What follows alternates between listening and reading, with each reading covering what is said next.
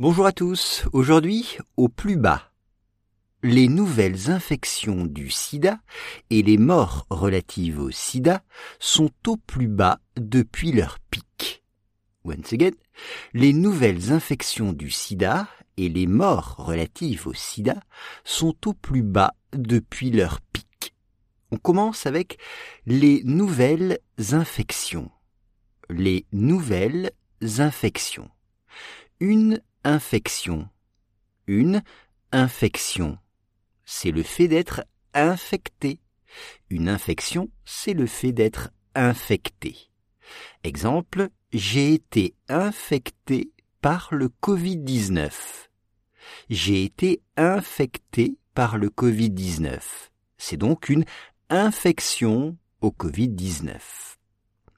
On peut dire qu'en ce moment, les infections au Covid-19 baissent dans le monde. Les infections au Covid-19 baissent dans le monde. Là, on parle des nouvelles infections. Les nouvelles infections. C'est new infections. Les nouvelles infections. Exemple, les nouvelles infections du Covid sont du variant Omicron. Les nouvelles infections du Covid sont du variant Omicron. Mais dans le texte, ce n'est pas le Covid, c'est le sida. On parle des nouvelles infections du sida. Le sida, c'est HIV en anglais. Le sida. Exemple, je connais 3 personnes mortes du sida dans les années 80. Je connais 3 personnes mortes du sida dans les années 1980. Mort, les morts, un mort. Exemple, cet accident de la route a fait 3 morts. Cet accident de la route a fait 3 morts. Des morts relatives au sida. Des morts relatives au sida, c'est-à-dire des morts à cause du sida, en lien avec le sida.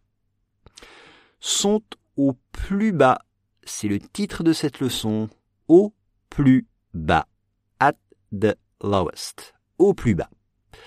Exemple, les chiffres du chômage sont au plus bas en France. Les chiffres du chômage sont au plus bas en France. Et enfin, depuis, since, depuis leur pic. Leur pic. Alors, un pic, c'est P-I-C. C'est-à-dire quand elles étaient au plus haut. C'est ça le pic. C'est quand c'est au plus haut. Le niveau le plus haut. On parle du pic d'une montagne ou du pic d'une épidémie.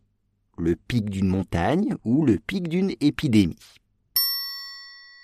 Les nouvelles infections du sida et les morts relatives au sida sont au plus bas depuis leur pic.